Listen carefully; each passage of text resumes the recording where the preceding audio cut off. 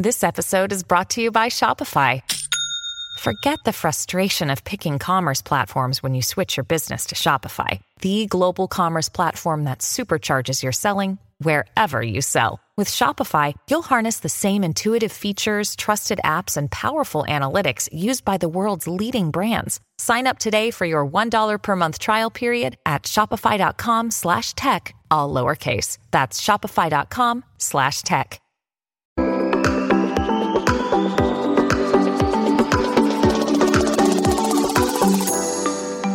Hi everyone, welcome to the Tech Entrepreneur on a Mission podcast. My name is Ton Dobbe and I'm the founder of Value Inspiration and the author of The Remarkable Effect. I envision a world where every B2B SaaS startup succeeds because they're creating software that customers would miss if they were gone. And here's why. Research consistently shows that 90% of all startups fail, and that's bad. What's worse, however, is that 75% of SaaS scale-ups fail, companies that are supposed to have product market fit. Far too few scale-ups create the traction they aspire for and fail for the wrong reasons. And I believe this should stop. And hence I created my business. And the goal that I have with this podcast is twofold. First, to inspire new forms of value creation by sharing compelling ideas and stories about the potential that we can unlock when technology and people blend in the right way. Secondly, share experiences from tech entrepreneurs like you about what it requires to create a remarkable software business and how to overcome the roadblocks to do so. The guest on my podcast today is Rami Darwish, founder and CEO of Error Labs. I used to work for, Fortune 500 corporate companies in the tech space, and I was working on large projects that would cover like an entire city, for example. So a safe city project or an integrated city project. And we had a lot of tools, right? To, everything from, video wall tools to access to databases and information in real time. But when you're doing a large city or you're doing a city type project, you're interacting with the real world. You're not sitting in a bubble. You're interacting with people, with, workers in the street, frontline people that either are providing you valuable information or you need to provide them valuable information. I realized while I was doing that, oh my God, as soon as we want to get information out to the frontline or get information from the frontline back into the HQ, everything stopped being digital and became manual. Rami is a founder and entrepreneur in digital technology for the enterprise and B2B segment. He has a deep understanding of business growth and scale strategy. He's an expert in workforce management and digitalization of the field operation. And beyond that, he has a deep understanding of mobility in the enterprise. In 2011, he founded Error Labs, a company that envisions a world where employees and in particular deskless workers can connect, collaborate, and perform at their highest potential with minimum intervention to their workday. And that inspired me, and hence I invited Rami to my podcast. We explore what's broken in the world of the deskless worker and how this negatively impacts efficiency, accuracy, customer service, and even safety. Rami shares the approach that they've taken to enable those field workers to deliver their best work in the toughest conditions. He also details what they did to not only survive the pandemic themselves, but actually come out stronger as a company. Last but not least, he shares his experiences around creating momentum, especially in a market that hasn't got a change or a growth mindset. By listening to this podcast, you will learn 4 things. Firstly, how to avoid wasting lots of energy, time and money by focusing your efforts on people who believe what you believe. Secondly, why you should always strategize about the 2 or 3 moves ahead. So plan early and do a lot of executive steps ahead of time. Thirdly, that there is a fine line between being capital efficient and missing an opportunity, so take chances. And fourthly, why every opportunity should always start with the simple question, do I firmly believe in this? Well, hi Rami, thank you for making the time today and being a guest on my podcast. Thank you, Ton. It's great being on your podcast. Thank you for having me and allowing me to share my thoughts. Yeah, I've been looking into your company, and when I got introduced to you by someone else, that was a nice referral. The instant thing that I saw was that it's a great fit with the purpose of my podcast. And that's why I decided, okay, let's plan this interview because it's a story worth amplifying. Before we start and talk about your company, Arrow Labs, a little bit about you. You've listened to a couple of my podcasts, so you know the drill there. If you had to describe yourself as a tech entrepreneur, what characterizes you there? It's always an interesting question when you're self-reflecting, but I definitely aspire to be somebody that makes waves, that's able to make a change and impact lives in a positive way, or make something easier for people that was more challenging. So a little bit of a dreamer, maybe a little bit of a rebel to some extent in terms of challenging the status quo. So I think it's a combination of these things, I would say. Fantastic. A man to my heart. Well, making waves, just because this is the whole topic of my book. Actually, there's a big wave on the cover of it. But I mean, I know what you mean. The making the waves part, it's about doing something that's transformative, that's creating meaningful change. And for that, you have to sometimes be a rebel because you have to do things in a different way, not improve something that's already there, because that's way harder. And that's all about challenging the status quo. I like that. Glad you brought it up. So talking about making the bridge to your company, Arrow Labs, what are the big waves you try to make with that company? What's the big idea behind it? Yeah, thank you for asking me that question, Ton. I think it's a topic that I'm deeply passionate about and I care about a lot. And it all started, I used to work for, Fortune 500 corporate companies in the tech space. And I was working on large projects that would cover like an entire city, for example. So a safe city project or an integrated city project. And I worked on a number of different cities in my region in MENA. I was an architect. I was a solutions architect. So my job was to pull everything together, right? Pull the data from different sources, architect a solution that delivers a centralized, let's say, pane or picture to the stakeholder on how their city is doing. So that's what I used to do. And while I was doing that, we had really a lot of digital tools in terms of, for us sitting in the back office. I call it the back office, but basically us sitting with, in places that have systems with access to data and technology and etc. And we had a lot of tools, right? To, everything from, video wall tools to access to databases and information in real time and things of the sort. But when you're doing a large city or you're doing a city type project, you're interacting with the real world. You're not sitting in a bubble. You're interacting with people, with, workers in the street, frontline people that either are providing you valuable information or you need to provide them valuable information. So it goes both ways. I realized while I was doing that, oh my God, as soon as we want to get information out to the front line or get information from the front line back into the HQ, everything stopped being digital and became manual. So it became analog, right? It became a phone call, or it became a walkie-talkie blurb, or it became a piece of paper or a clipboard or something of this. And I thought that's crazy, right? Because, the front line are one of the most important and critical elements of our infrastructure. So I'm talking about utility workers, I'm talking about oil and gas workers, I'm talking about telco infrastructure. This amazing human capital, I felt, has been not given the tools that they need to become better and to become more productive and to contribute to the digital footprint, right? They're still working on paper, they're still working on these things. And that was my aha moment, if you will, where I felt, okay, this is a problem that I want to solve. And because of the nature of my job, I spent a lot of time in the field with those wonderful, amazing people that because of them, we get service delivered, whether it's, your internet is connected, your gas is connected, whatever. So it's because of them. And when I spend time with them and I see them, fiddling around with paper or clipboards and not being able to communicate, not finding out about a problem until later on, causing them to spend more time working. I mean, it was just crazy. So I became very, very passionate about this topic. And that's why I formed Arrow Labs, to solve the disconnect and connect the deskless. Connect and I call the them deskless, yeah. I call them deskless, right? Because they don't work behind the desk. Whether you work in a warehouse or on a telco tower, or you're in an oil and gas field, or you're not working behind the desk. Yeah, that's correct. And these people at the end, the better they can solve a problem first time, everybody wins.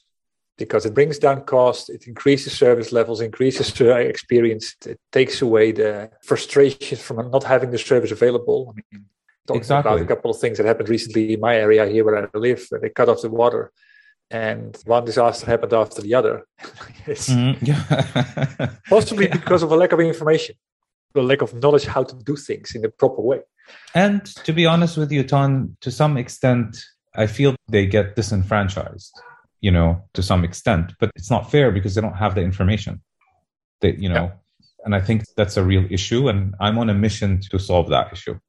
Nice mission to have. It's a big mission to have, but it's a nice one. Yeah, it is. Yeah. What do you believe is the opportunity if we get this right?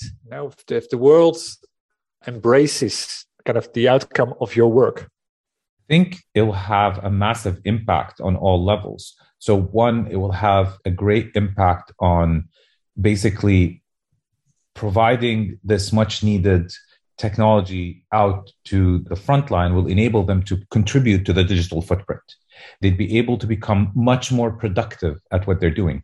They'd be able to learn new skill sets and tools that will, empower them in their job, but also empower them in their life. And it will provide them an opportunity to excel and to do better. For the corporations and the companies, it brings efficiency, it brings accuracy, it brings safety, it brings better customer service. So it's definitely a win-win.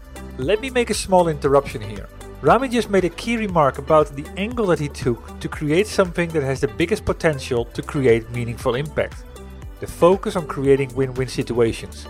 So instead of only focusing on benefits to the business, he focused on creating a meaningful difference for both the deskless workers and the business that they are employed by. It's an example of a trait remarkable software companies master. They create something that's both valuable and desirable, and this helps them to drive momentum. They create both a pull and a push effect. It creates solutions so powerful that users don't want to do without them anymore, and at the same time it helps the business to gain competitive advantage.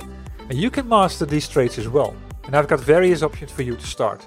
Just go to valueinspiration.com to learn about the masterminds and the work streams to put the fundamental building blocks in place to fast track the growth of your software business. And as you're there anyway, don't forget to grab a free Kindle version of my book, The Remarkable Effect, to start sparking new inspirations in the next 30 minutes. Back to the interview. And listen, don't get me wrong. I understand there were technological limitations that existed before that prevented this kind of wave from happening. You'd need a robust, network infrastructure.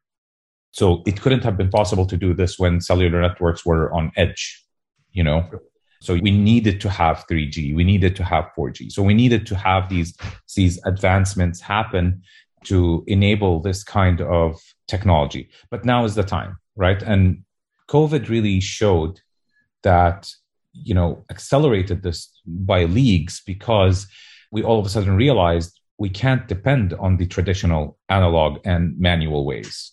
Digitalization is on top of every CEO's mind today, is how do I stay connected with my business no matter what the circumstances are? Completely agree. Yeah, talking about COVID at the end, like all the negatives that COVID, of course, has brought, I agree with you. It has also brought a lot of positive change, particularly in this area where the world has actually increased the number of people that are, now officeless, but possibly even more deskless as well, and more isolated, Yes. Yeah. And that's where this will help. Yeah, and it has, but it also, to the same extent, when COVID happened, these critical services and the frontline that are delivering these critical services could not lock down, could not stay at home. They still had to continue functioning. They still had to continue working, whether it's nurses at a hospital or whether it's telco technicians in the field, making sure that your internet still runs. So they didn't have, the safety net of you can lock down and stay at home. They still had to go out and they still had to do their jobs, and they had to do it probably in a lot more difficult circumstance. So from that extent, I think there's a point to be made there. Yeah, exactly. This is then also the gift of COVID to kind of highlight the positive side of it. Acceleration, of course, that's brought a lot of opportunities. So, I mean, you started your company in January 2018. Has COVID in this respect brought any change in terms of the order of doing things or the way you approach things and you go to market? Yeah, I think quite a bit has changed. I'd like to give an example. In March 2020, we were awarded a major project with a national telecommunications provider. And that was literally 2 days before the lockdown, the national lockdown. So there was no travel, no moving. And, I huddled with my team and I'm like, okay, guys, we just been awarded this massive project and we need to deliver. How are we going to do that? We can't fly to the customer. We can't send our engineers. We can't do this. We can't do that. And we huddled and we had a couple of workshops with the customer and we agreed, listen, we can deliver the entire solution, the entire project, we can deliver it digitally. So we can do this. And of course, that presented a different set of challenges of things we were not used to. We're not used to project delivery, completely virtual. We are used to having in-person workshops, in-person, engineers from our side working with the customer, whether it's on infrastructure setup or whatever it is, or data upload or whatever it is that needs to happen. And all of a sudden we had to do all of this we had to deliver an implementation digitally. So I think that was a very, very interesting stark change in terms of how we did things before and how we did things after. And then we were forced to build it, but we built basically an entire process, merged with tech tools, merged with kind of a workflow and know-how of how to be able to deliver our platform implementation to a customer completely remotely, wherever they are, with no physical interaction. So in one hand, I think it was a big challenge in the beginning to solve. But on the other hand, linking it to your second point, it enabled us to scale. Yeah. So all of a sudden, we can deliver to a customer wherever he is, right? So that was something new from that perspective. And I think the other point that I want to try to communicate, and I think it's a very important point, is customers started more actively looking for our types of solutions. And we capitalized on building a campaign where we offered a portion of our services for the frontline at no charge and no fee for the customers. For example, our tracking service. So we offered our tracking service to our customers, of course, but also anyone else, any new frontline operators, whether it's a hospital or a health authority, to use our tracking services to help them fight the battle against COVID. What did that result into? I think that the point and purpose for us was to contribute to the fight against COVID, for us to, okay, guys, what can we do in this battle? What can we help with as a company? So for us, that's what it was about. But we also got to know a lot more organizations a lot more intimately. And after a certain period of time, almost even a year after, some of those people came back and said, listen, we loved the technology when we used it during COVID. We would like to do more stuff with you. So there was a good benefit that came out of it, although that wasn't the intention. Yeah, I've heard a couple of those scenarios. I'm currently writing my second book, which is indeed about remarkable resilience. It's like, how do you not only survive a crisis like we've just seen, but actually get better out of it? And I think you've just highlighted two very important points. One, care for your customers, help them get through that time, and then it will pay back in one way or the other after that. The other is at the end, embrace the change, do what's required. And what you now see is that now with the capabilities that you've developed in the meantime, you've become more scalable. And that's how the company has actually become stronger. Strong story. I'd like to wind back a little bit on the journey that you've been through in the last 3 years, almost 4 years. Mm-hmm. You start with the big idea that you've talked about that. Then you decide on, okay, how are we going to tackle this? Because, talking about the size of this is a massive global problem. How did you decide where to start? And how did you approach this in terms of the decisions that you made? Wow. Okay. That's a great question. I'm going to try to streamline the answer as much as I can. Started really, it was a massive undertaking. I knew we were solving a big problem. I knew we were solving a problem that probably existed at a global level. I didn't know at the time how much the size of the problem was. So I knew like it's going to be a problem that probably applies to many geographies, but I didn't really have a sense to the size of the problem at that time. So it really was humble beginnings. When the ecosystem where I'm at is fairly nascent in terms of startup entrepreneurial ecosystem, it's just gaining traction in the last couple of years. So it's still a developing ecosystem. So in a way, when I started, I didn't start building a startup. I started building a company, if that makes any sense. Yeah. I started building a business, essentially. And because I was connected to the world, to a specific world of from my, dealing with public sector and from my corporate life, I started speaking to some of those customers that I used to deliver, work for. And I said, hey, I have an idea about doing something like this. What do you think?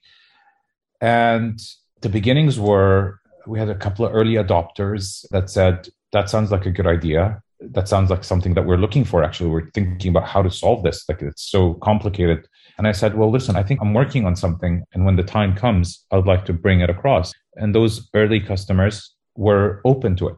So I started building, essentially, and really have access to capital at the time. So it was kind of bootstrapping and, doing it the old-fashioned way. And then I hired my first engineer to help me. And we started building together. And then at one point we came up with, I don't want to even call it a beta version. It was something even earlier than a beta. It was something. Let's leave it at that. Yeah. So we took our something and we showed it to a client, one of the early adopters. And he's like, that's interesting. I mean, it's not very pretty, but I think it could work. And that was really the starting point of, I think we have something. And obviously, was there a particular problem that you addressed out of the many problems? Which one did you take?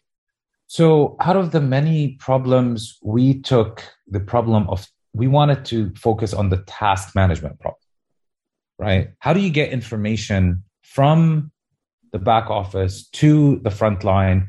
This is what needs to be done. This task needs to be executed, and being able to get the information to that frontline person. This is what needs to be done. And this is the information we need to collect back.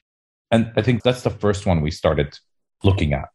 And that was really the starting point. From there, it was like really an R&D project at the time. So I can't really say we had a product, we had any, it was really just R&Ding. And we were, building as we go, as we are kind of deploying in the early adopters, we were building up our solution. And up to a certain point in time in 2018, when we reached a stage where, okay, we have a beta, we have something that we can take to a wider market, and we have something that's enterprise accepted. So when you're doing a B2B business, Ton, I'm sure your background, what it's like. When you're selling in an enterprise, it's very, very different to selling to any other sector. And when you're selling to large enterprise, it's very different than selling to, small businesses. So enterprise have certain criteria and requirements of a certain level of robustness of anything they're going to implement. And you had to be there, because if you don't have that, it doesn't matter how good what you have is, it won't fit in. It won't be. Yeah. So in 2018, we raised our seed round once we realized, okay, we have something. And we raised it with an amazing VC called Global Ventures. And they believed in us. They believed in what we were building. And we were a very small team. We were like 3 people at that point. Yeah. And that's a good part. That's you got the proof points. Yeah, you got traction with a couple of early adopter customers. That's a good starting point to say, okay, we're onto something. We now need some help to prove the validity of this on a larger scale. What decision in this whole process appeared to be really important for the success that you have right now? Perseverance. I know it might sound like a cliche, but no, perseverance can do amazing things for a human being. And being perseverant about what you want to accomplish, in my story, in my case, it's been one of the most important things that I had in my arsenal. Yeah. And because as you go in this journey, Ton, I'm sure you've heard these many stories and you've probably been through a few yourself, is there's a lot of every single week. Every single week, exactly. There's a lot of doubt points in an entrepreneur's mind. You always question things, and you always think, "Am I doing the right thing?" And you have a great team around you. That's super critical. And I think that was the best decision I made, was how much attention I paid to bringing on the right team, because you need the right team. And the second thing was being perseverant and believing in the vision and believing in being able to make this disruption. And there was a lot of resistance. You're introducing something new to sectors that have not been revolutionized in the last 40, 50 years. People have been doing the same thing the same way for the past 40 years. So completely agree. That's you talked about your characteristics in the beginning: making waves, change, impact, rebel, challenge the status quo. With all of those things, you're breaking eggs. Yeah. and people don't like that. No. And they're going to tell you wrong. They're going to tell you you're stupid. And then you can't do this. This is much too big. And I hear these stories every single week. The CEOs that I work with, the mastermind that I'm driving, because they're all doing something that's not been done before. Exactly. People haven't got a picture of something that they can relate it to. And therefore it seems frightening. Exactly right. Yeah. And there was a lot of resistance along the way, but that's the truth. Like you said, Ton, that's the truth to anything new. Yeah. Is there will be resistance and there will be friction, and you just have to plow through it. Yeah. Well, then my next question is likely going to be an open door, but what has been the hardest nut to crack on this journey? I don't know if I can narrow it down to one particular nut, because it's more like there was a couple of nuts and they were all equally challenging. So one, we had to deal with, one of the hard things to do is to change a mindset. So exactly, the mentality of a potential customer that you're talking to, because you're doing two things, right, Ton? One, you're going to him not as IBM or Google, right? You're going to him as this little startup company in your backyard that's coming to try to put a piece of technology in your ecosystem that requires a behavioral change in how you do your business. So I think, you're creating an effect of a change of mentality, and you're doing it, at the same time, simultaneously, you're creating a new market space, because, this didn't exist before. There wasn't like a mature market and there's 15 or 20 players in the market, and the markets have been developed and the customers have been educated. You're doing this by yourself to some degree. So I think the mentality change and kind of going through the mentality challenge, and you have to take people on the journey with you. They have to believe what you believe. Yeah. And just like you do it with a VC, you have to do it with a customer, right? You have to see where they're coming from. You have to understand where they're coming from. As could be frustrating sometimes. I'm not going to lie. It could be frustrating, but you have to take them on that journey, and they have to get there on their own pace. Because if you rush it through, it doesn't work, at least in my experience. So I think that was one side. The other side, of course, was access to capital. I mean, that was an enormously difficult problem. In probably maybe not much of a problem in some other ecosystems, but in our ecosystem, that was definitely one challenge of access to capital. And the third challenge, I think, was we were also building a technology, and there wasn't really any known trailblazers before us. So nobody was building enterprise tech software as a business in MENA, right? There were startups in the food, like in services, like in food delivery, in consumer space, in e-commerce. So, tons of examples there. But in what we were doing, there were no trailblazers. So we were the trailblazer to some extent. Yeah. And that's always more difficult when you're, raising capital. Exactly. The funny thing, however, I hoped you were going the direction, because at the end, I've heard it many, many times. Often people think that the hardest nut to crack is the technical one, and it's not. This was all about people, and more people. So how funny is it that actually the biggest hurdle to jump in order to get to a better world at the end, technology-wise, and embracing innovation is about, embracing it ourselves. Yeah, absolutely. Absolutely. I like the challenge. Sure. I like being put in challenging situations and trying to figure out how to, navigate in those situations. And definitely, a paradigm shift to change somebody's mentality about something, about a technology, about a practice, changing the way you're doing something. it's part of the process. It's something that I like working with people. So it was a challenge, but it was a challenge that I embraced. That immediately kind of drills up a lot of more questions. But getting people on the journey, changing their perspective, making them buy into this and making them want to be part of that journey. What has been some lessons learned from your end? What worked best and what didn't work at all that you expected to work? In that particular area of getting people on the journey. And yeah. So, I think that something critical that I learned, that the person you're talking to has to be ready.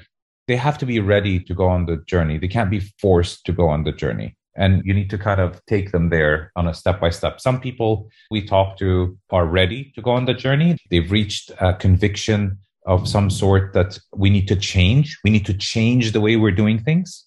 And we can't be doing things the same way we're doing them. They might not know that your way is the best way, but they're ready for a change. They're ready to embrace talking about a change.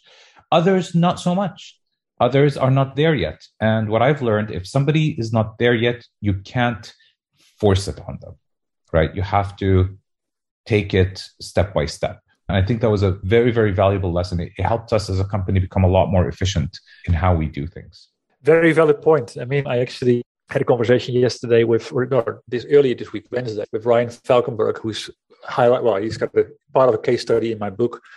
He read the book together, this time also with his co-founder, the head of sales. And they also realized that they sort of fallen in love with their own solution. So taking things from the technology side and trying to convince everybody that the solution was great, where what they really needed to focus on was validating the size of the problem. And that's where I think you're going to with, in order to be ready, there needs to be something that's bothering. That's something that is at stake if you don't do anything about it. So the problem needs to be big and it needs to be critical on your agenda. Mm-hmm. And once you start to see that, that's where eyes open and say, okay, I'm looking for something that can help me. Yeah, that's a great way to start. But too many people are trying to push things on people, and it's highly costly. So interesting. It definitely is. But there's also a silver lining. There's also, and I see this in myself, in my team, when we succeed and a customer goes on the journey with us, and then we see, a technician or a worker or a frontline caregiver benefiting from the technology that now they have and refusing to go back to the old ways, that puts a smile on our face. That's really what makes us do this to some extent. That's what it's all about. I like to kind of talk about it in terms of that you create something that they would miss if it was gone. And if you create something where actually people come hunting after you because you take it away from them or you've gone a different direction, it means that you've done something that's remarkable. I like that phrase, refusing to go back to what they had. Yeah, it's definitely a proof of transformation and positive impact. Let me see. I just wrapped about my book. I wrote this book, A Remarkable Effect, and it highlights the 10 traits that define remarkable software businesses. I'd like to get your perspective on this, because you also talked about the fact that you started this whole journey not from Silicon Valley, where there's all the support and all the infrastructure and all the ecosystem and all the support you can possibly think of in order to start a business or a startup. What do you believe are critical traits that you need to have in order to create something that people keep talking about? In my personal opinion, you need to be doing this for a reason, right? And almost every entrepreneur I know is not an entrepreneur because they want to create a business. They're an entrepreneur because they have an idea in their mind that they want to make a reality. So I think that's super critical, that you need to believe and have the passion and the drive of what it is that you want to make a reality. Because at the end of the day, what entrepreneurs are doing all over the world, whether they're in Silicon Valley or in MENA, what entrepreneurs are doing, they are creating ideas and translating those ideas into new things in our world. And I think that's critical. You have to have that, right? Because from that comes a lot of other traits that you need along the way. From that comes the perseverance, from that comes the passion, from that comes the drive, from that comes. So it's this urge and need to create something that makes an impact. So I think that's one. I think you need to have experience. You need to either have life experience, some sort of business experience to a certain level. I'm not saying you need to, reach an executive level position before you do something, but you need to have, because at the end of the day, it is a business world. And if you don't have the experience, you need to surround yourself by people you trust that have that experience, because it's super important as you build a business. I think it's one thing to build a piece of technology. It's a whole different thing to make it a product, productizing something and commercializing something and making it a business. So I think there's a strong distinction there that we need to pay attention to. And, the third thing I think that's really important, and I can't stress this enough, is team. You got to have a great team, because it's not a one-person show. It's not one person that creates something. Maybe it's one person that has the idea and starts something, but it's a team that gets it there. And I think that's really, these three things are super important.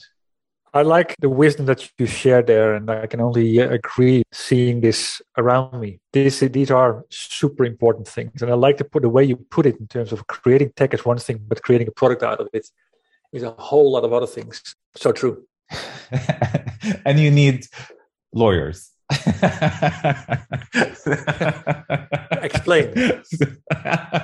Well, there's a lot of legalities when you're building a business, you're building a product, you're building something, to take it to market. I always joke with some of my friends that are entrepreneurs. I'm like, listen, don't try to become a lawyer overnight. Actually get a lawyer and do it the right way, because that's really important. Yeah. Well, that brings me to another question that is, I sometimes ask, like, what keeps you up at night? Like at this stage where you are with your company, what is that keeps you thinking and reflecting and busy? What is that? I think how to reach more of those people faster in a better way. I still think we're in the beginning of our journey. There are literally more than 2 billion people on the planet that are deskless and still don't have access to technology and tools. So I think about, how can I reach those people? How can I get there and provide businesses with those tools that are just going to provide better impact and make them become better businesses? So I think that's definitely one thing I think of. I also constantly think about all the new things that I want to develop in the platform, some new ideas, some really edge capabilities that make things that are exciting and on one hand, and at the same time provide tremendous more value to people. And just, basically, get more partners on board and get more people on the journey. So that's the vision. That's what I strive for. That's what I hope to achieve one day. Yeah. Yeah, it's a very nice problem to try to solve. Yeah, there's many ways to do it, but it's the question indeed, how do you do it in a way without running out of steam, fuel, out of runway? That's a race. It seems to be a race at the end. It's if you don't do it, someone else will do it. And where do you start first? How to get the most traction?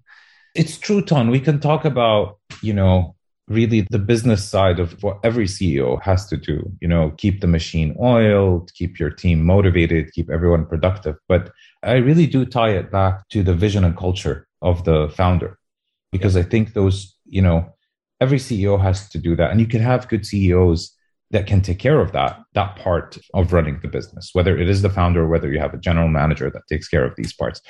But I think that constantly pushing the vision forward and getting people motivated, excited would automatically help everything else.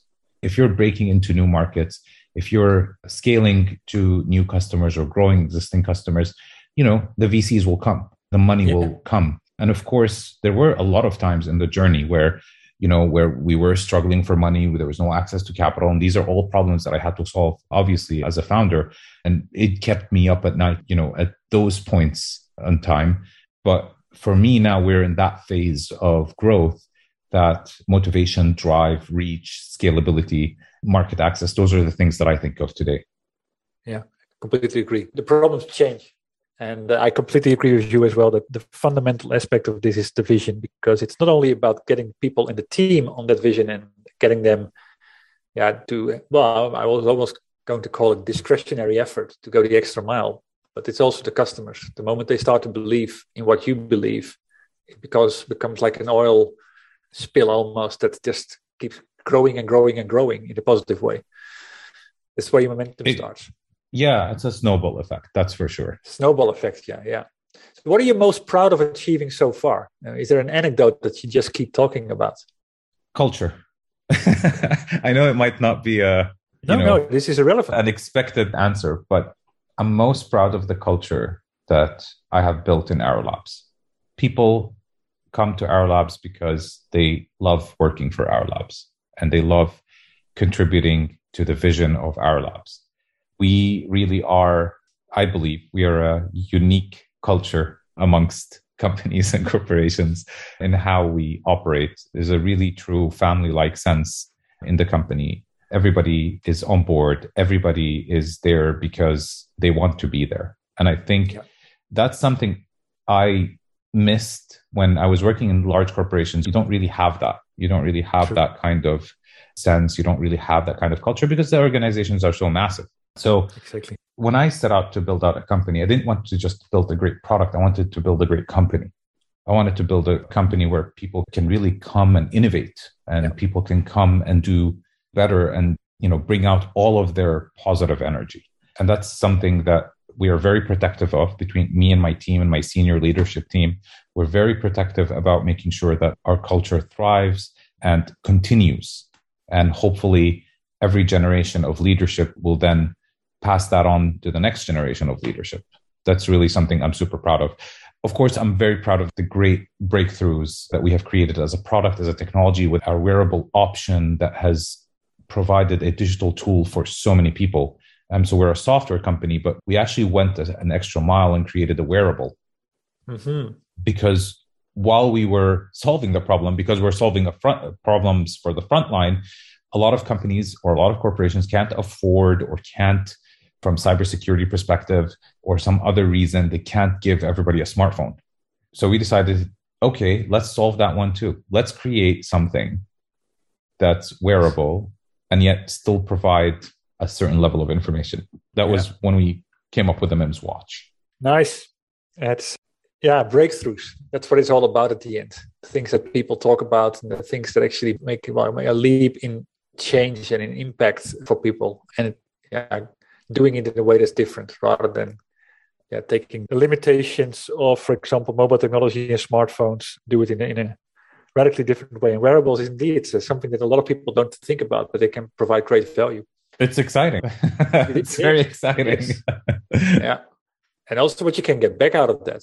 Out of all the lessons that you've learned and the tidbits of wisdom that you've gained over the years developing and creating this company, what is a do and what is a possible don't or advice that you would give to other CEOs that aspire to take things to the next level as well?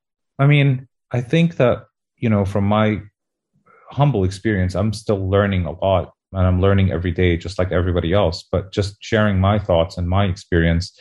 I think, strategize about your next 2 moves and 3 moves ahead. That's something that I like to do. So just to give you an example. So if I wanted to break into the UK market, for example, in 2 years' time, that'll be something that I'll start planning for, strategizing for today, start looking at networks today, start putting my foot on the ground, start planting some small flags in that country, and start building consensus in the community. So I always found it better to plan early and really do a lot of small steps way ahead of time than doing bigger steps closer to the time. So if that makes any sense, that's one of the things. That's how I broke into the US market, which then led into us getting a foothold in the US all the way from MENA. And then we were very excited and thrilled that our Series A in 2021 was led by Tim Draper from Silicon Valley, who believed in what we're doing. So, and that couldn't have happened if in 2018 I didn't start planting flags in the United States. So I think definitely thinking ahead and taking small executive steps ahead of time is really important. I think also being capital efficient is important, but there's a fine line between being capital efficient and then missing an opportunity. So I've always learned the saying goes, get the biggest bang out of the buck. So getting the most out of the dollar, but also not missing the boat and not missing the opportunity and investing in things that might look a little bit risky, but have a great reward at the end. So take chances, I guess, is what I'm trying to say. I took the great gamble with the wearable and introducing a wearable, but I believed in the problem because we're a software company and all of a sudden we're introducing a wearable. And it was a big gamble, but I had so much conviction in what this gamble will do that we invested in it. And at the time, we didn't have access to a lot of money. So taking a portion of that money and investing it in building out a wearable solution was certainly a gamble, but it was a gamble that paid off because now we have a tool in our arsenal that is used by so many people that wouldn't have had any access to digital tech and therefore no access to our software. Yeah, exactly. See what you mean. I like that kind of the way you put it together, being capital efficient and not missing an opportunity, because the capital efficiency can also be hold back, like don't take the risks, and that doesn't bring the transformational change. Exactly. Yeah, and it's a fine line, and it's one that will be different time after time after time in terms of making the decisions. Oh, sure. And it's still the case today, right? Even, for us, as we're looking at the new frontier and what we're going to bring out next, it's unfortunate that I'm not allowed to give you any spoilers yet, but but we are coming up with something new and innovative. And again, it's always a fine line between making that choice. But it's a choice that if you believe in it, do it and make the choice and take. Is that your framework? Or is it more to the framework than just, okay, if you believe in it, do it?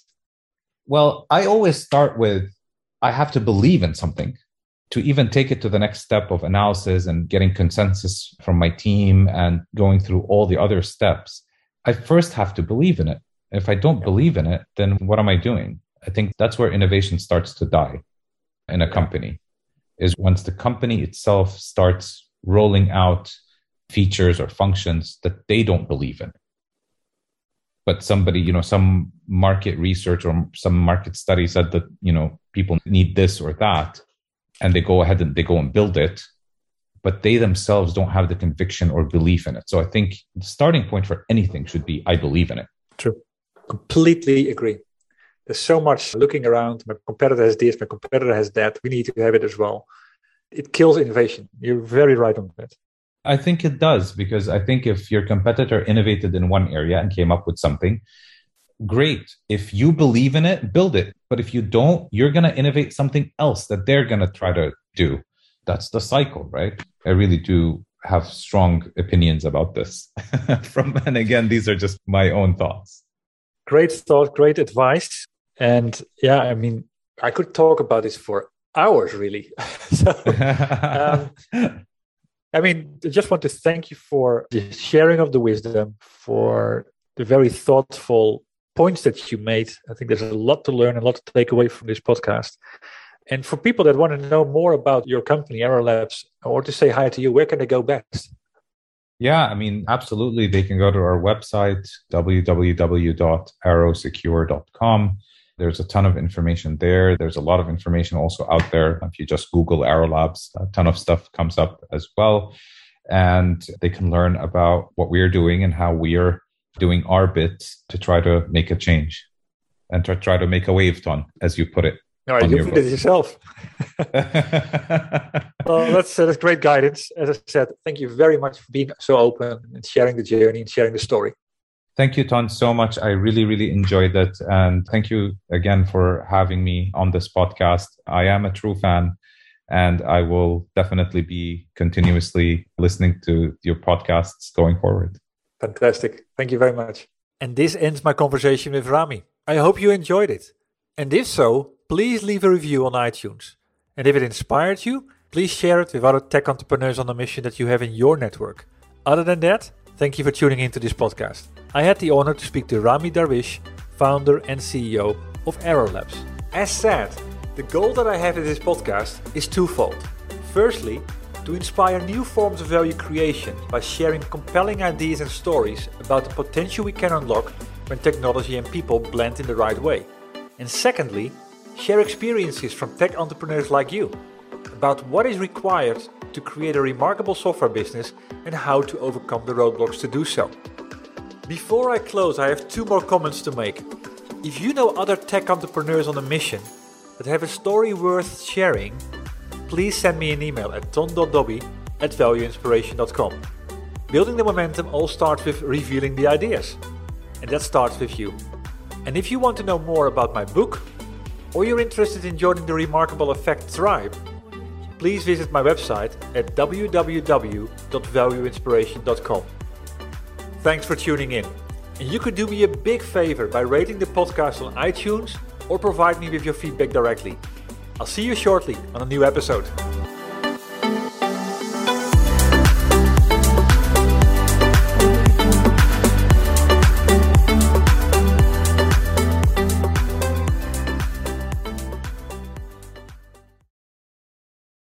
You've got questions, we've got answers. Business leadership, ownership, and sales can be challenging.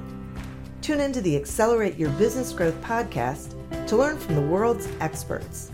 Join me, your host, Diane Helbig, as I chat with people who have expertise in various areas of business. You'll enjoy the lively conversations that are focused on providing you with the ideas, tips, and suggestions you need to realize greater success. Get what you need for your business when you need it from the people who have the answers. Accelerate Your Business Growth is part of the Evergreen Podcast Network and is available on Apple, Spotify, or wherever you listen to your favorite podcast.